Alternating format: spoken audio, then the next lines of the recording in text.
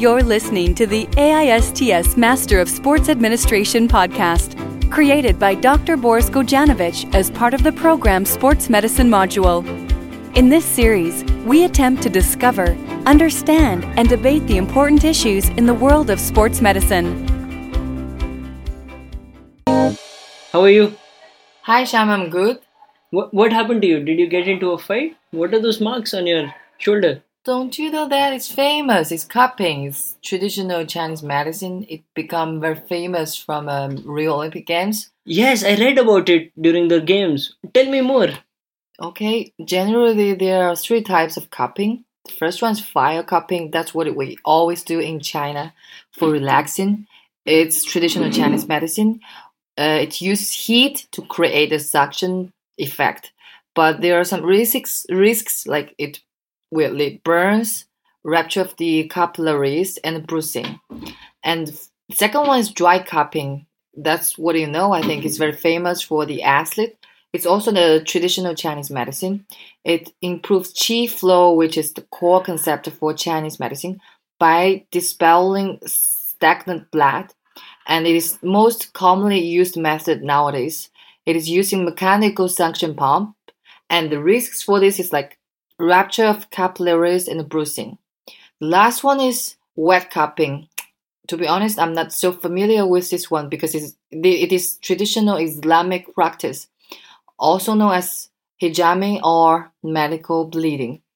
Cuts are made on the skin before cupping to pull out stagnant blood. So for me, it's a little bit terrible. From what I remember of what I read of it, the cup creates a suction which lifts the skin and soft tissue up.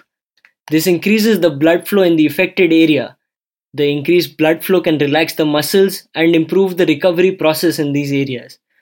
There are many perceived benefits of cupping.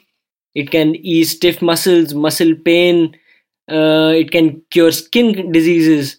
But there are also extreme beliefs such as cancer and mental health.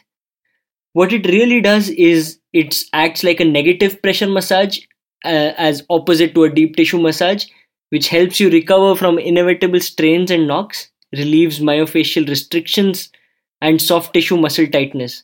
It is extensively used in plantar fasciitis and Achilles tendonitis. It seems you know more about the Chinese medicine than me. You know the theory. I have just read about it. There are also many athletes who I know follow it.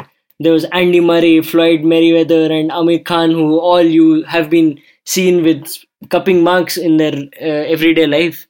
But the most famous ones were Alexander Nadur and Michael Phelps in the Rio Olympics. Both of them said that cupping favored recovery and helped them reduce muscle soreness and also speed up recovery of overused muscles.